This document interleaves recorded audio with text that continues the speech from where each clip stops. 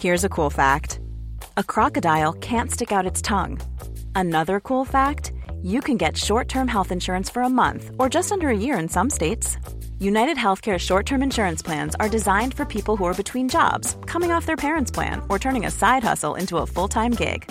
Underwritten by Golden Rule Insurance Company, they offer flexible, budget-friendly coverage with access to a nationwide network of doctors and hospitals. Get more cool facts about United Healthcare short-term plans at uh1.com. Imagine the softest sheets you've ever felt. Now imagine them getting even softer over time. That's what you'll feel with Boll & Branch's organic cotton sheets. In a recent customer survey, 96% replied that Boll & Branch sheets get softer with every wash. Start getting your best night's sleep in these sheets that get softer and softer for years to come. Try their sheets with a 30-night guarantee. Plus, get 15% off your first order at bollandbranch.com. Code BUTTERY. Exclusions apply. See site for details.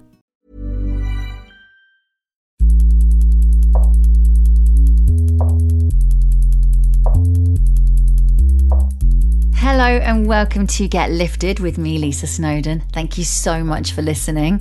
So today's episode is all about sleep. Who doesn't love and need a good night's sleep? Sleep has been something that I've been quite obsessed with most of my life. And more recently with my hormones playing havoc, you know, those hot sweaty nights, tossing and turning, waking up on the hour every hour, causing me not to sleep has made me become even more obsessed with getting sleep. So today we speak to three very different people. And hopefully by the end of this episode, we will pick up lots of tools, lots of tricks, so that later tonight, we can start winding down, we can start applying some rituals, and we can start getting some much needed sleep. I'm going to be speaking to the sleep scientist, aka Dr. Sophie Bostock. I talk and I giggle and I build constructions while I'm asleep. While you're asleep. How fun you must be in bed, and I mean that in the nicest possible way. Dr. Tara Swart, neuroscientist and author of bestseller The Source. I'm obsessed with sleep. Are you? Yeah, sleep is one of what I consider the 5 pillars of brain health. And we're going to speak to Jane Ellis, who is the founder of High Times Yoga and Wellness. She's a Kundalini expert and a breakthrough coach. From a yogic perspective, we always meditate before bed. We want to clean the mind. Now, before we kick off this episode, I just want to reiterate that we discuss a whole range of topics on the show. It's important for you to understand that I'm not a trained professional, and any advice that I give is purely my own opinion. Now, if you want to engage in any of the therapies, the services, anything that we discuss throughout the series or in this show today, just make sure that you always talk to a trained and accredited professional so they can tailor their service to your particular health and medical needs. It's really important that you bear that in mind and that you speak to your GP or your doctor before you change anything. But I do want you to enjoy this episode. Right, let's get lifted. How are you doing? Thank you so much for doing this. You're so lovely. It's a total pleasure. Thank you for asking. Okay, so let's kick off then. So, Dr. Sophie Bostock, aka the sleep scientist, I'm very excited to talk to you today. You're going to be a little lifesaver for us. I know you are. I do hope so. You are, because sleep is so important. It rules our world, doesn't it? And it's like when you wake up and you haven't slept properly, it can totally mess up your day.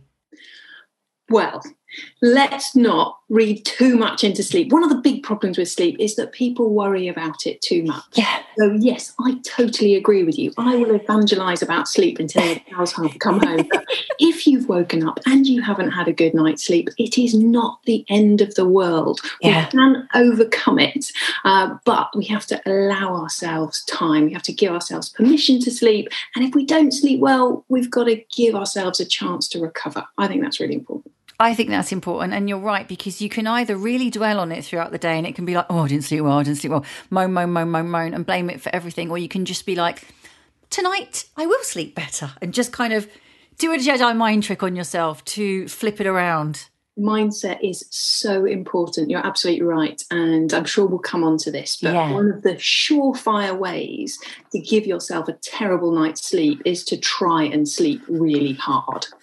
So actually, if you just accept, if you let your body and your mind do its job, and you just say, okay, I didn't sleep so well last night, but that means my brain is going to do a great job of compensating tonight, and I'll actually probably get an even deeper sleep result. And then we all have these little kind of waves of better sleep, slightly worse sleep. So don't let those down waves bring you down, because actually there will be a positive wave coming your way. I love that. I love it. Okay, so Sophie, can I call you Sophie? Do I have to call you Dr. Sophie? You can, yeah. Dr. Bostock. Okay, so let's go back to basics. So let's talk about why we sleep. I mean, that's a big question. I know. We haven't got time to fit it all in, have we? Okay, let me scrap that.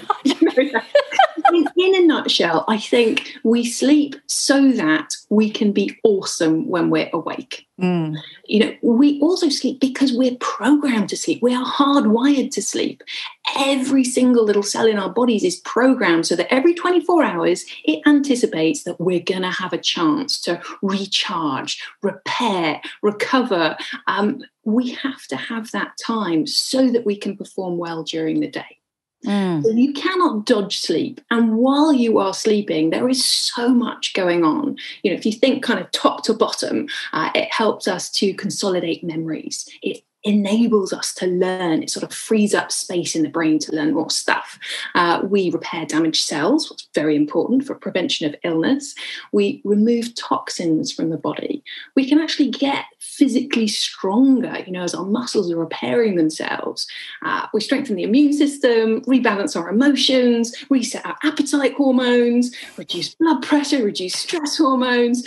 We help the gut microbiome. Whatever you can think of, sleep is going to give you a helping hand. Oh, God. So we just so need it, hence the pressure that we put on ourselves every day, every night as we crawl into bed and lie there sometimes looking up at the ceiling. We'll get onto that in a minute. So how long is the optimum sleep cycle, would you say? Okay, so again, try not to get too caught up in what is the right number. Yeah. The right number for you is the amount of sleep that means that you wake up feeling refreshed, ideally without relying on an alarm clock. I had an early email from you, so I don't know whether you're a natural early bird or that's the alarm clock. What time did I send the email to you? It was really early, wasn't it? 6:45. Or 6:15, I'm not sure. Anyway, so if you wake up without an alarm, you feel refreshed, you don't lean on caffeine and sugar as a crutch to get you through the day. You actually manage to get through the day without kind of your eyelids feeling heavy and losing concentration. And you don't feel the need to catch up at the weekends because you're storing up a sleep debt. Yeah. If you're living your life like that, then probably no matter how much sleep you're getting, chances are you're getting the right sort of amount. Yeah. Now, for most adults, that's between 7 and 9 hours sleep each night. Okay. But that's a biological characteristic which depends on lots of factors. It depends on genetics. It depends on how well you slept the night before. It depends on age. So actually, if you're over 65, it's probably closer to 7 to 8 hours that's your biological sleep need. Whereas if you're younger than 18, then you're going to be needing more than that average 7 to 9 hours sleep.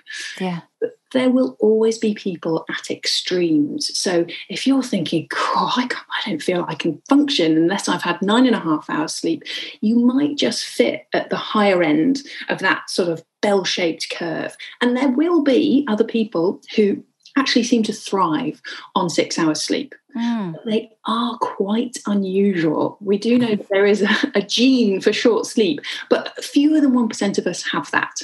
Yeah. So if you're kind of telling yourself that you'd like to learn to be an optimal performer on 6 hours sleep, the bad news is that this is not something you can really learn. It's something that you're born with.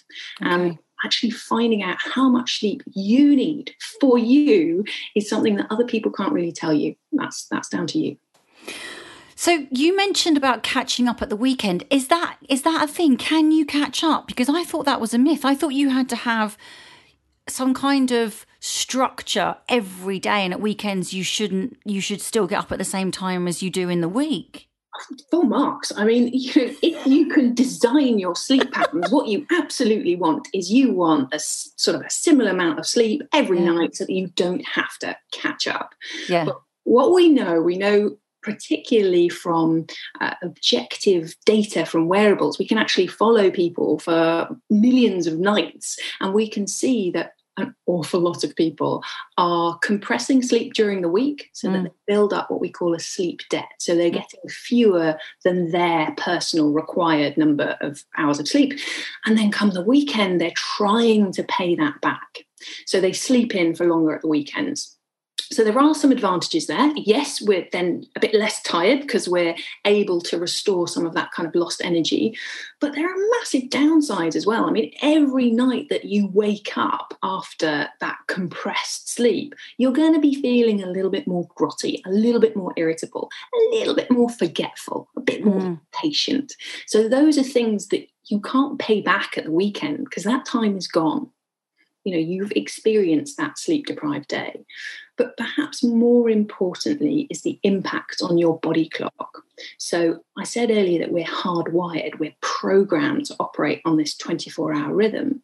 So when you move your sleep patterns around, and whether that's trying to sleep in at the weekend for perhaps 3 or 4 hours to catch up, it delays this 24-hour clock so that it's harder to sleep that night.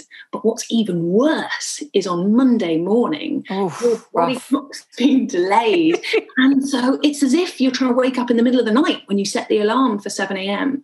And that causes pressure on the body. It means your body clocks are out of sync with each other, with the sunlight, and it leads to that feeling, that kind of hangover Monday morning feeling. So the optimal pattern is to try and be consistent 7 days a week, or at least not to move things around by more than about an hour every 24 hours. We're pretty good at adjusting by about an hour from day to day.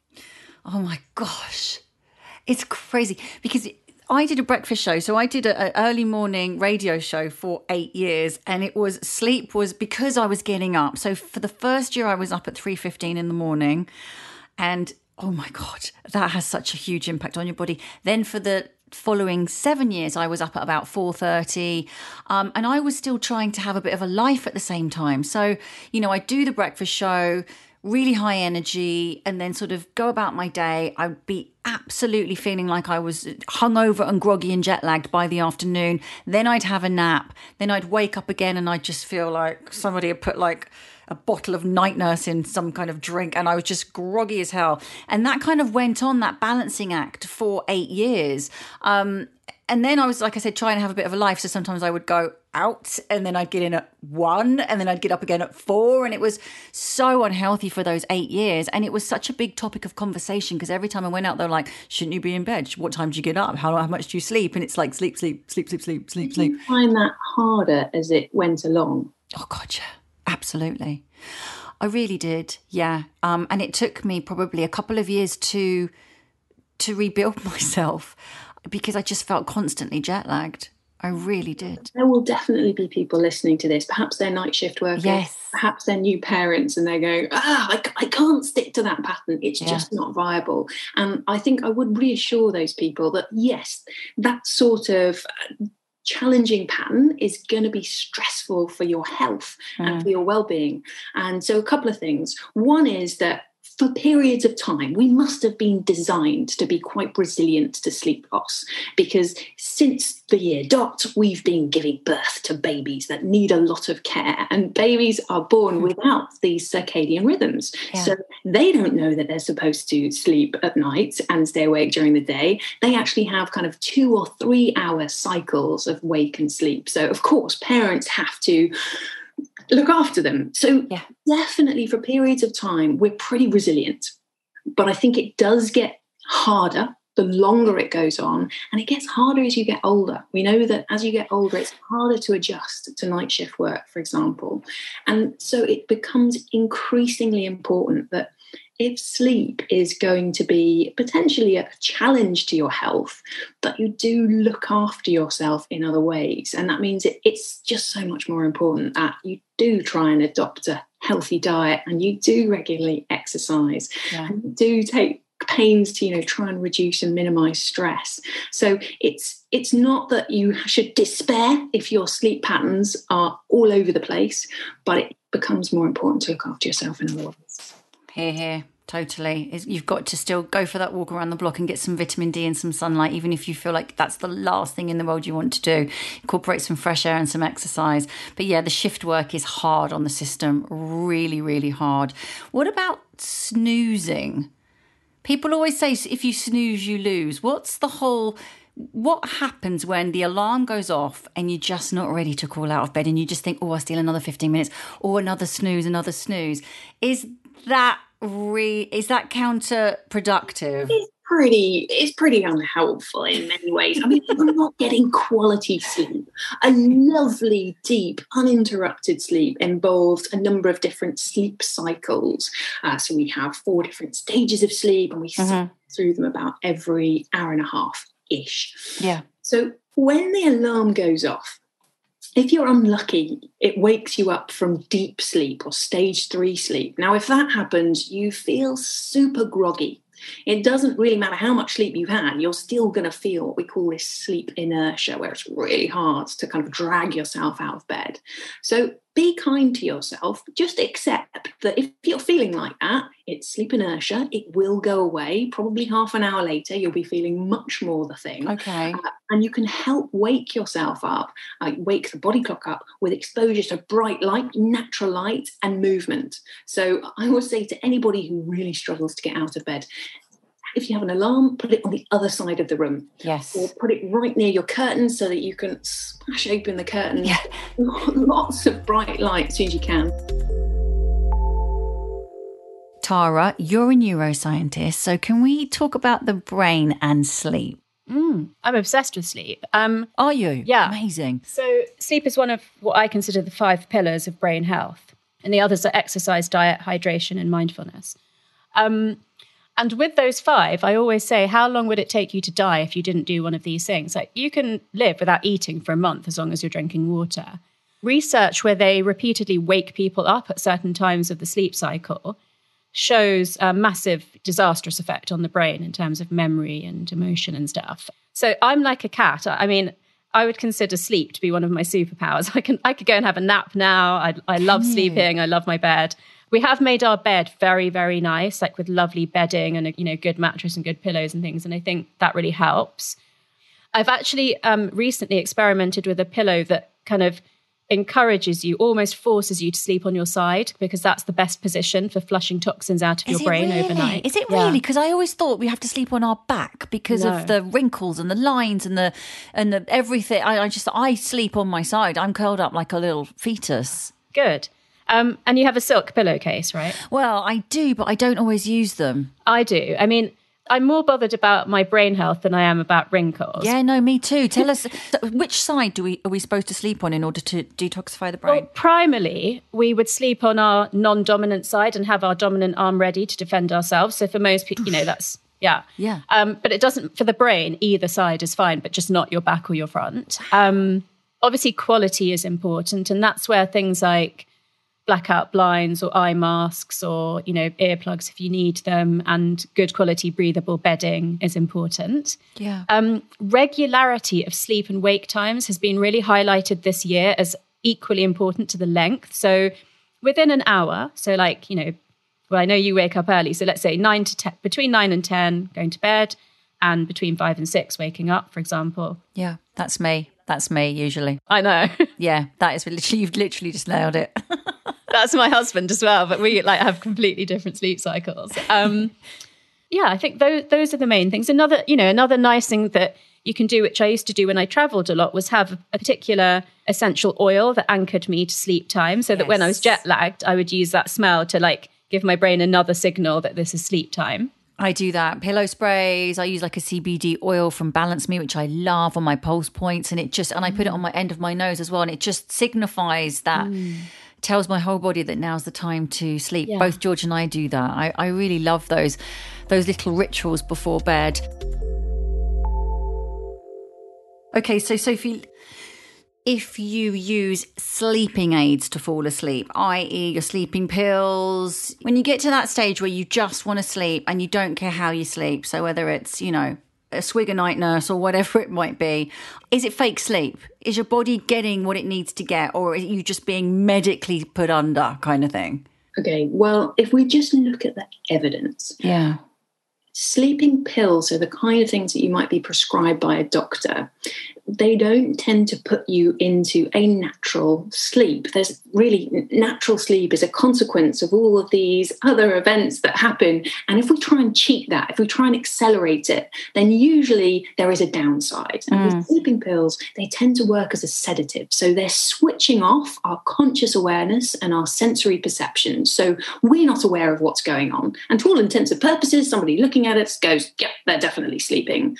But inside the brain, where all these restorative processes are happening, that's just been a little bit disrupted. It's not the same quality of sleep. So you'll often wake up feeling not quite as refreshed as you might have done if you'd had a natural sleep. The other thing that can happen is that sometimes they'll have a bit of a hangover effect. So you feel a little bit more groggy. And unfortunately, because these prescribed sleeping pills, they're drugs, and we can build up a tolerance to them, which means that you have to keep taking more to have the same effect. And some of them also have a dependence effect where when you then go, right, okay, I've had it, I'm not going to use them anymore. One of the side effects is actually called rebound insomnia. So if you suddenly stop taking them, it actually disrupts your sleep more. So if you are taking them and you're thinking, actually, I would like to stop, I'd like to go back to natural sleep, then it's really important to talk to your doctor and taper that amount down gradually. Okay. But even some of the things that you buy over the counter, which probably aren't particularly strong, things like antihistamines, which are supposed to, again, help flip you into that stage of unconsciousness, they can still have what we call a psychological dependence. So you start to convince yourself that you're only able to sleep when you have this thing. You know, our brains are brilliant at making these associations, these shortcuts. And again, that causes us problems. And long term, we know that actually regularly taking sleeping pills is associated with quite harmful health outcomes. So increased risks of falls and depression and even cancers. So I don't want to scare people because that happens, you know, statistically to a small number of people who've been taking these things for a long time. But there are much better ways to solve a sleep problem. I think that's what I'd like to emphasize. There's really good evidence that if you understand how your sleep naturally works, you can adapt your behavioral patterns during the day and the ways that you think about sleep so that you just let natural processes take over. And that it's not as hard as you might think. Darling Jane!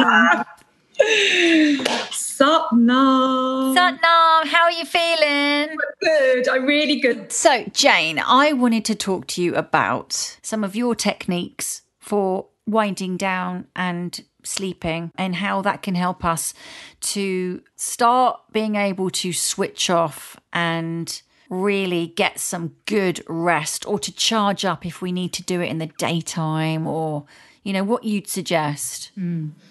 Yeah, I mean, sleep's essential, right, for us to feel human, basically.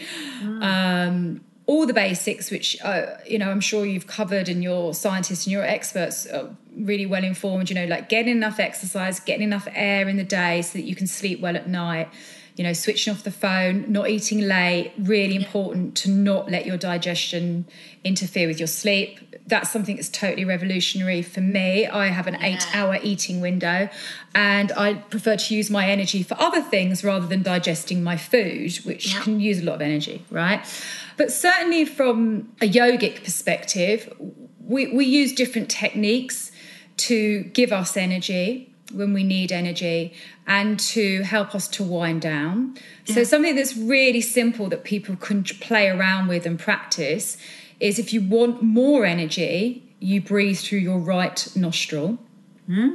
So you block the left nostril. I always get confused my left and right. Yeah, and you just, I would set a timer, because generally people don't want to do it for longer than 10 seconds, but you really need to do this kind of practice for about 3 minutes.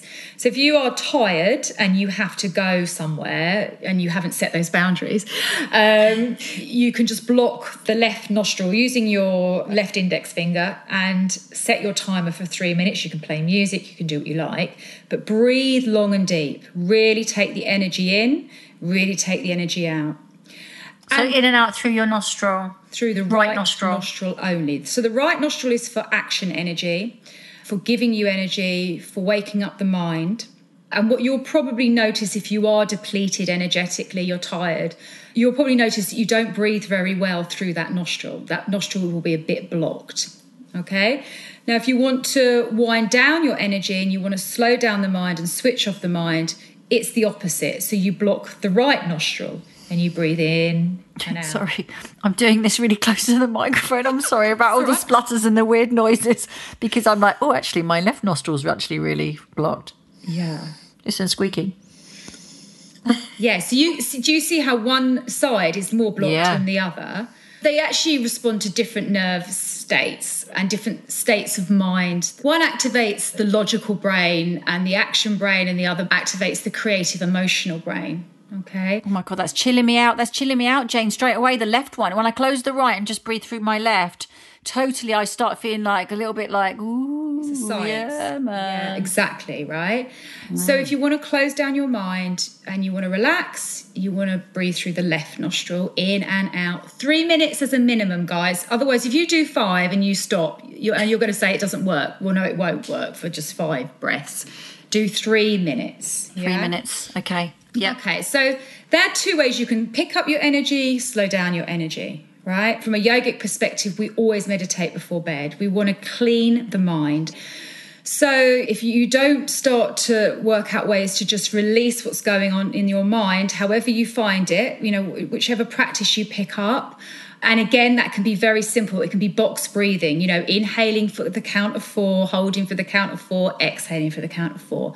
But again, set your timer. If you don't want to set a timer, play some music, because the mind will always say to you, you can't do this for some reason. It will say, you're uncomfortable, you're hungry, you need a drink, you haven't got time for this, because it doesn't want you, the ego doesn't want you to change your habits, because it likes habits, it likes patterns, it likes to run things on automated patterns and habits. That's how our mind works, okay? Mm-hmm.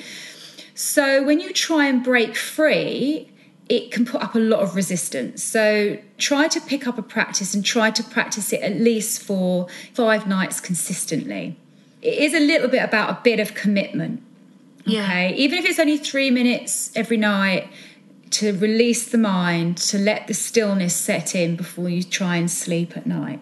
Can you do meditation in the bath? Can you multitask? Yeah, you can meditate in the bath. I was going to talk about the bath, actually, because I find the bath is a lovely place to unwind. You light your candles, you feel supported in the water, and, it's great, especially if you are a water sign as well, you're like the bath. So, absolutely. And, this is what these techniques are all about. We've mentioned the box breath. You could do that. You could do some left nostril breathing in the bath. Absolutely. You want to get yourself into that state of, we call it the alpha state, okay, when the brain waves have slowed down. Yeah. Okay, because our brain waves are going at this crazy frenetic speed. We want to slow down and get into that alpha state. Yeah. Ready to pop the question? The jewelers at BlueNile.com have got sparkle down to a science with beautiful lab-grown diamonds worthy of your most brilliant moments. Their lab-grown diamonds are independently graded and guaranteed identical to natural diamonds, and they're ready to ship to your door. Go to BlueNile.com and use promo code LISTEN to get $50 off your purchase of $500 or more. That's code LISTEN at BlueNile.com for $50 off. BlueNile.com, code LISTEN. If you're struggling to lose weight, you've probably heard about weight loss medications like Wegovy or Zepbound, and you might be wondering if they're right for you. Meet PlushCare, a leading telehealth provider with doctors who are there for you day and night to partner with you in your weight loss journey. If you qualify, they can safely prescribe you medication from the comfort of your own home. To get started, visit plushcare.com/weight-loss. That's plushcare.com/weight-loss. plushcare.com/weight-loss. Planning for your next trip? Elevate your travel style with Quince. Quince has all the jet-setting essentials you'll want for your next getaway, like European linen, premium luggage options, buttery soft Italian leather bags, and so much more. And is all priced at 50 to 80% less than similar brands. Plus, Quince only works with factories that use safe and ethical manufacturing practices. Pack your bags with high-quality essentials you'll be wearing for vacations to come with Quince. Go to quince.com/pack for free shipping and 365-day returns.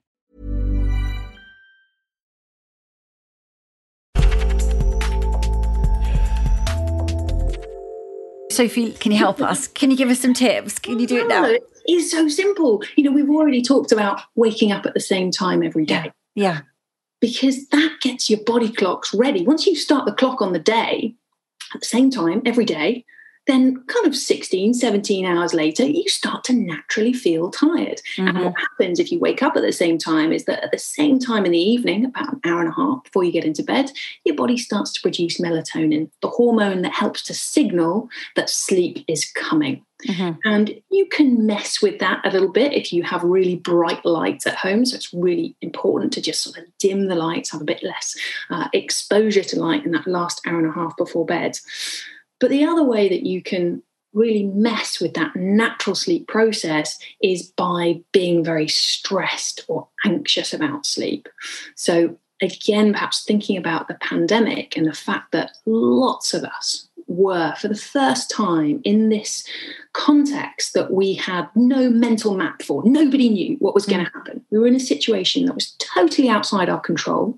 It was very new and unpredictable. Yeah. And those things, for most human beings, the natural response is to produce stress hormones because we get afraid. Our fight or flight sort of stress response gets evoked.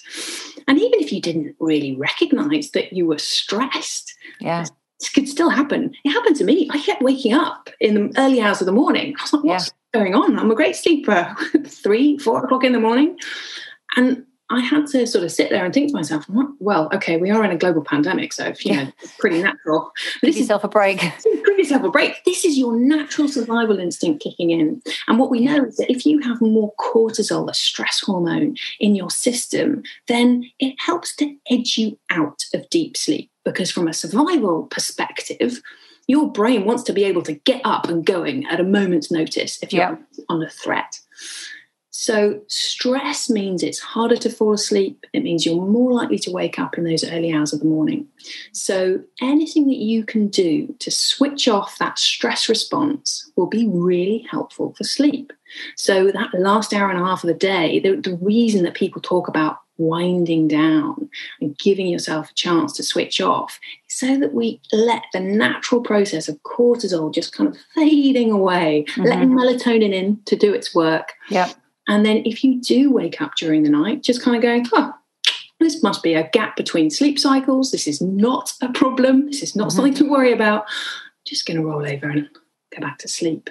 And I know I'm making it sound very simple, but the less you worry about it and you let sleep take over, that's what will happen. Okay, so Sophie, what's the deal with napping? Our circadian rhythms follow an interesting pattern, and we generally get more alert in the morning, but there does tend to be this circadian lull after lunch, this natural dip in our alertness. And people often think, that's because I ate too much at lunch. Actually, it seems to be that it's something inherent within us. And maybe it comes from when humans lived in a very hot environment, and actually that after lunchtime was a natural time for a siesta. Come out of the heat, have a little restorative sleep, particularly if you've woken up really early in the morning. Yeah.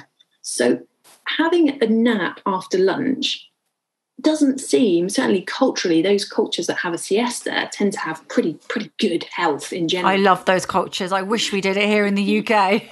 Massively envious of Spanish siestas. Fortunately, siesta seems to be on the way out. People are squeezing productivity, but actually naps seem to be quite productive. Even a 15 to 20 minute nap can be enough to improve your mood, to consolidate some memory, maybe refresh your brain for a bit more learning. So a short nap's probably not going to do you too much harm. but it does depend what time of day. So that circadian lull is a good spot. But if you push it too late in the evening, and I'm thinking of all the parents who will probably know, they put their kids to bed and they just have a little lie down on the pillow next to them before they know it, 30, 40 minutes later. And unfortunately, what happens is that you use up this sleep pressure, which is built up during the day. So it's not just your circadian rhythm that controls when you sleep. There's also this sleep pressure. And the more hours you've been awake, the more you build up sleep pressure. So this is really helpful to know, because if you really haven't been sleeping well, one of the things that you can do is actually push your bedtime back a little bit to increase your sleep pressure, make yourself really tired. And I'm talking kind of half an hour to an hour.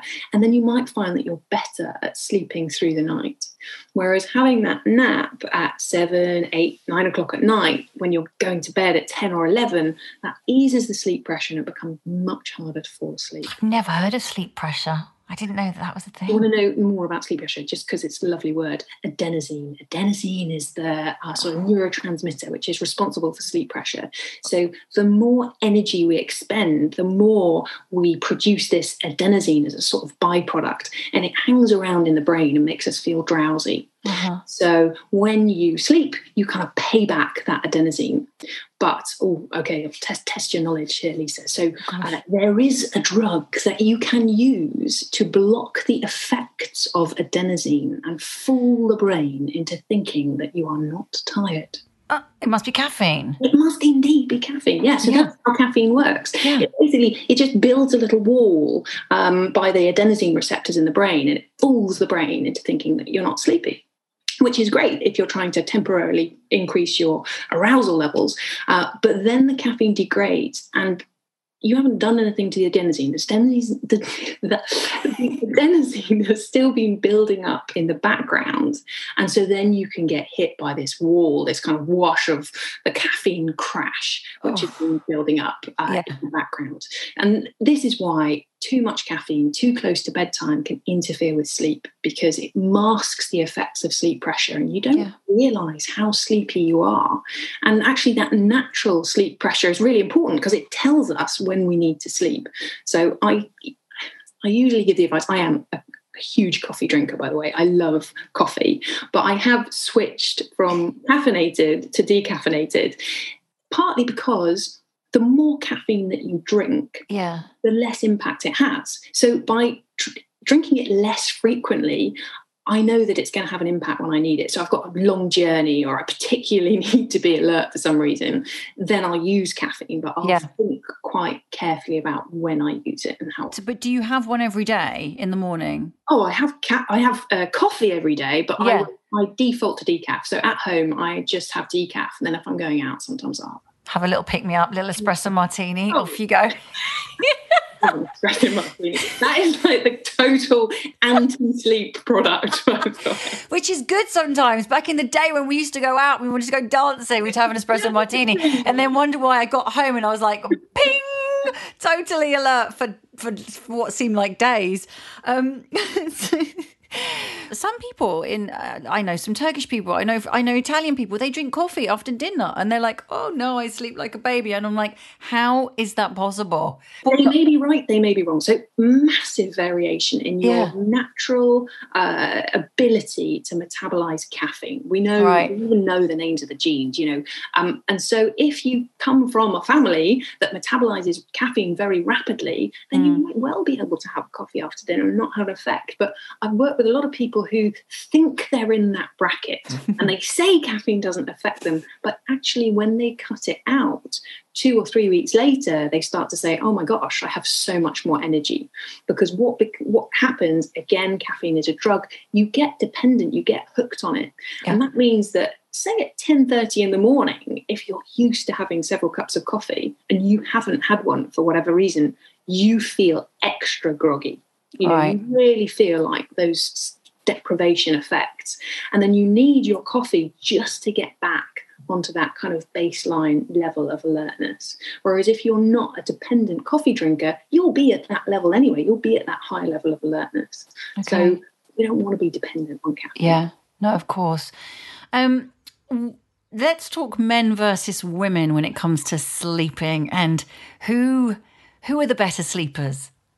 Oh, it depends how you measure it. Now, when you ask them, unfortunately, like girls get a bit of a bad rap. They seem to struggle more with sleep. So statistically speaking, if you look at any big population, female are more likely to report poor sleep in a similar way that they are more likely to report anxiety or higher stress levels. We know that women are more vulnerable to reporting poor sleep. But interestingly, when you get people into the lab and you test men versus women, it actually looks possibly as though men have slightly worse quality sleep. But I don't know whether to trust those studies, because if you think some of the things that disrupt women's sleep, what are they? Well, they're kids. I mean, hormones as well. Hormones and children. Definitely. But also partners. Yes. Actually, if you sleep with a snoring partner, for example, that's hugely disruptive. A moving partner can be very disruptive to sleep. So some of the reasons that women don't sleep so well are potentially because of environmental factors, but also intrinsic, those hormonal factors. We know that at times of your life when your hormones are massively fluctuating, and that's, I'm thinking, puberty, pregnancy, and around menopause, unfortunately, all of those times are associated with more disrupted sleep.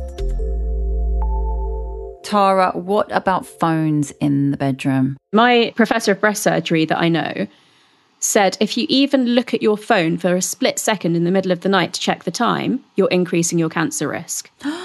So that's the impact on hormones, because that blue light has an impact on your melatonin. And melatonin and cortisol and estrogen and testosterone, they're kind of in the same family of hormones. So this is the reason that female nurses and female air stewards get more breast cancer than other women.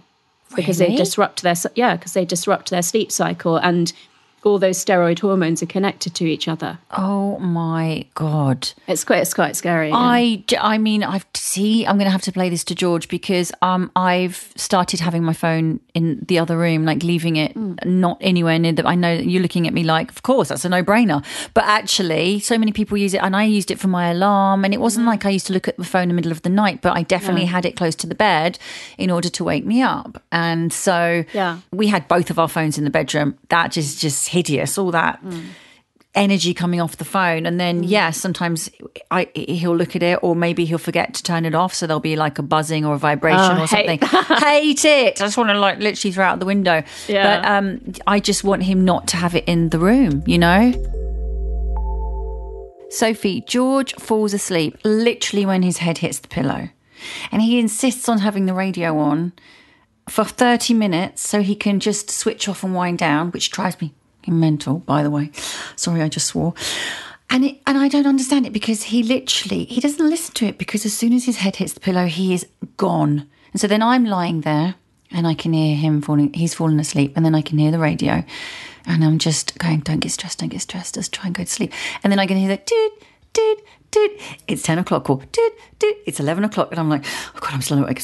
And it's that panic. But so how can he just switch off like that? Oh, that's a really good example of what we call probably conditioned arousal or conditioned sleep. So our brains are really good at making connections between things. So, you've probably heard the advice that you should protect your bed for sleep and sex and nothing else. Yes. Or in George's case, also listening to the radio. And the reason that we give that advice is because we want your brain to have this really positive association with your bed. We want the moment that you walk into your bedroom, you're going, and you're either thinking amorous thoughts or you're thinking sleep thoughts. But if you use your bed for other things, you know, if you're used to lying there for hours awake at night, struggling to fall asleep, then your brain forms a different association. And that's what we call conditioned arousal. So people who've struggled with sleep for a long time, often even just walking into their bedroom, their heart starts beating a little bit faster. They start to feel anxious. And potentially the radio here is performing two different functions. So for George, that is the cue that he associates with sleep. He's like, right, I always put the radio on. That's my cue. That's going to help me fall asleep. Yeah, it's not music radio either. It's like, Radio 4 or something like that. So it's adult, sensible radio. Like white noise. I'm sure he's not listening to the content. It's more that almost an emotional connection that he's like, right, okay, the radio's on and I'm ready. I'm on sleep. Whereas for you, it's performing the reverse function that you're like, oh, okay, radio comes on, George falls asleep and I stay awake. Yeah. You've got a different pattern of association. So I would encourage you to challenge that pattern, switch the radio off, read a book for a while.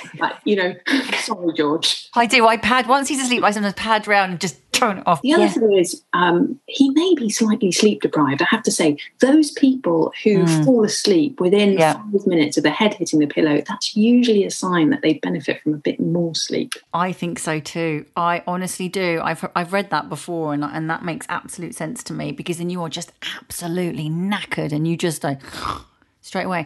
I keep him awake sometimes because I talk and I giggle and I build construction. So I get my pillows and there's I literally am while I'm asleep. While you're asleep. While I'm asleep, giggling, laughing, talking, building.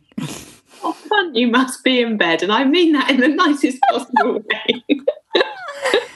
Does that mean I'm in a good sleep? Or, I'm obviously oblivious to keeping him awake, but I'm having the best time.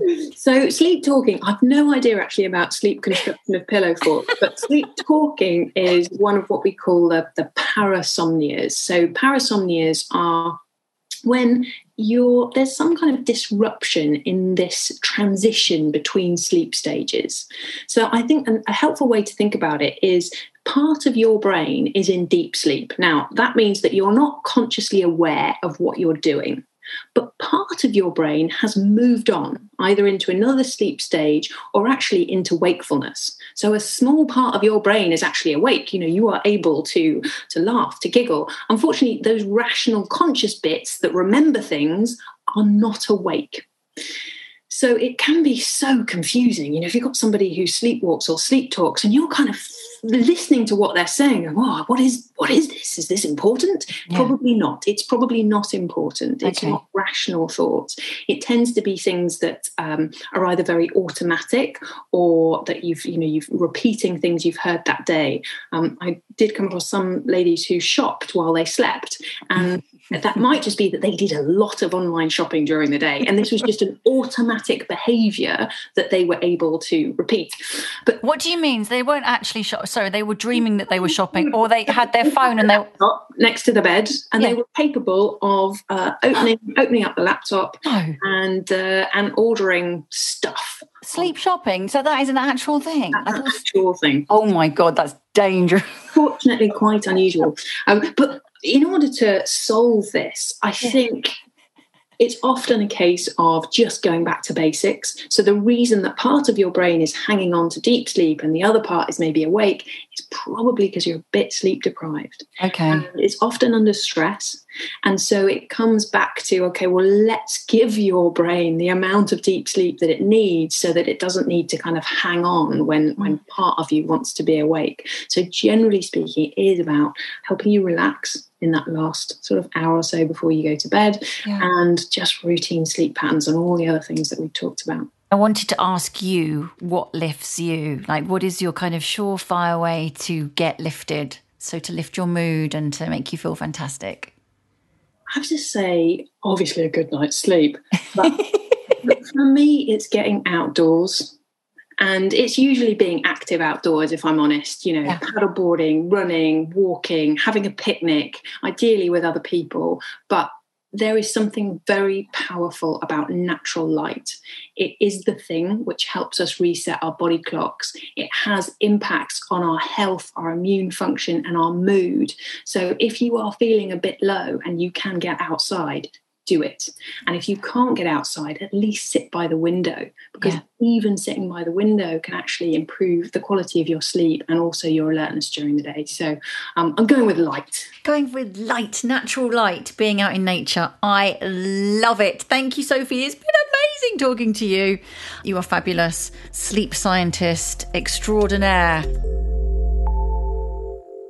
Jane, can I ask you, how do you get lifted? If I don't feel good, I pretend I am feeling good physically. And I lift the heart, the centre of the chest. So stick your chest up. It's very hard to be depressed if you have your chest pushed right up. And everything should be over the top. The arms are lifted right up to the sky, palms right up, lift up the chin, and then I always do a big cheesy fake smile and I show my teeth, like a grimace almost. Exactly. See, you're laughing already. Now try feeling like a loser when you're in this open lift. Keep the heart lifted. You can't even frown when you're in this position. It's impossible, right? What a great chat. What amazing advice, and how incredible were those three women, Dr. Sophie Bostock, Jane Ellis and Dr. Tara Swart.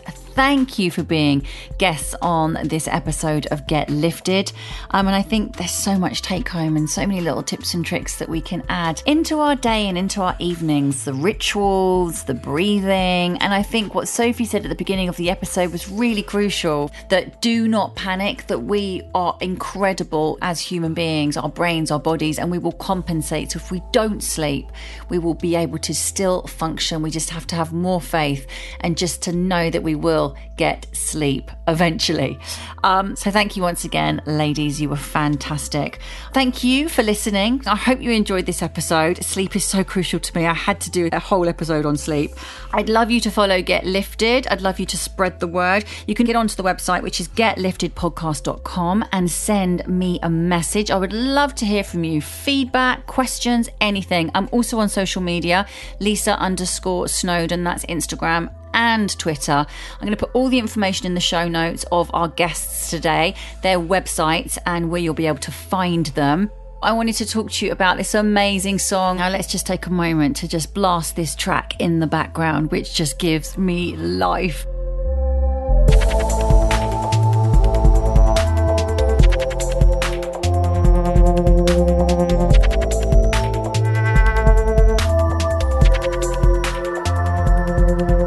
I just feel so blessed that I've got this wicked track on the podcast series. It's called The Love by Natural Symphony. The guy behind the project is Joe. Joe makes this music with the power of plants. I know. So he hooks up the plants with microphones and then he meditates, and the plants kind of do their own thing with the power of the meditation and the energy. And this is the sound that they make. It is unbelievable. Please download this track, because every download that we can get, we can replant trees in the Amazon. I know. So thank you so much for listening. Please get downloading The Love. Let's try and plant as many trees as we possibly can. And also Get Lifted, everybody together. I'll be back next week for another episode. I truly appreciate you listening. See you really soon.